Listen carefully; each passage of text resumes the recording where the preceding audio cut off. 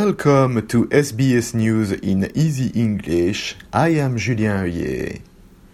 A new report says essential workers have to pay as much as 70% of their income in rent. The report says for workers like early childhood educators, nurses and aged care workers, only 1 in 100 rental is affordable enough, even though they work full-time.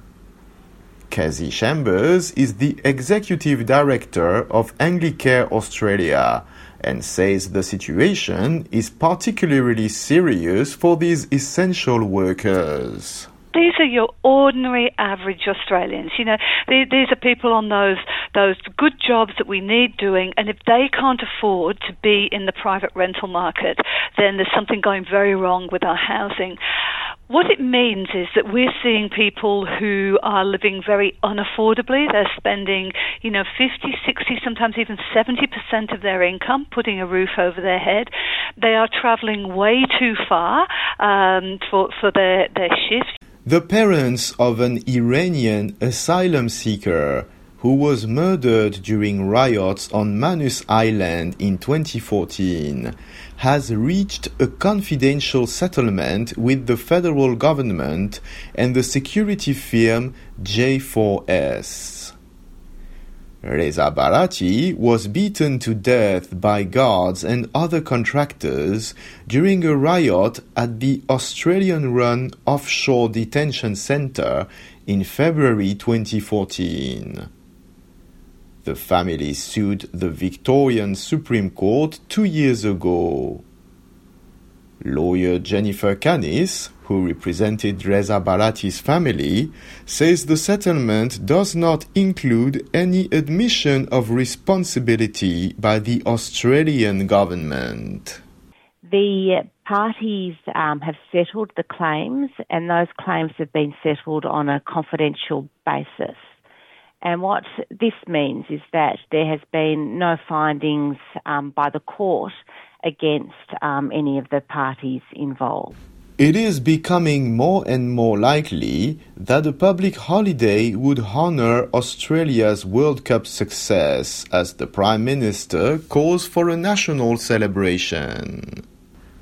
The Matildas won Australia a place in the semi-finals after a very tense penalty shootout with France, setting up a match with England on Wednesday.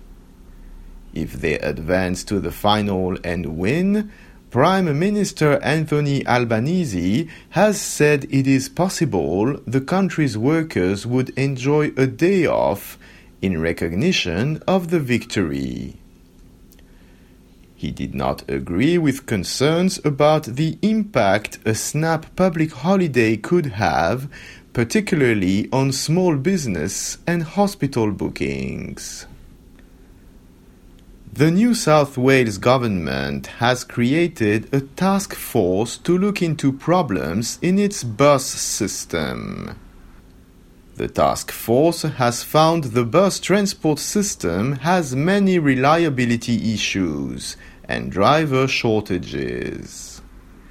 It found those problems are particularly serious in recently privatized regions. The task force found buses move 40% of public transport passengers, yet only receive 2% of the capital budget.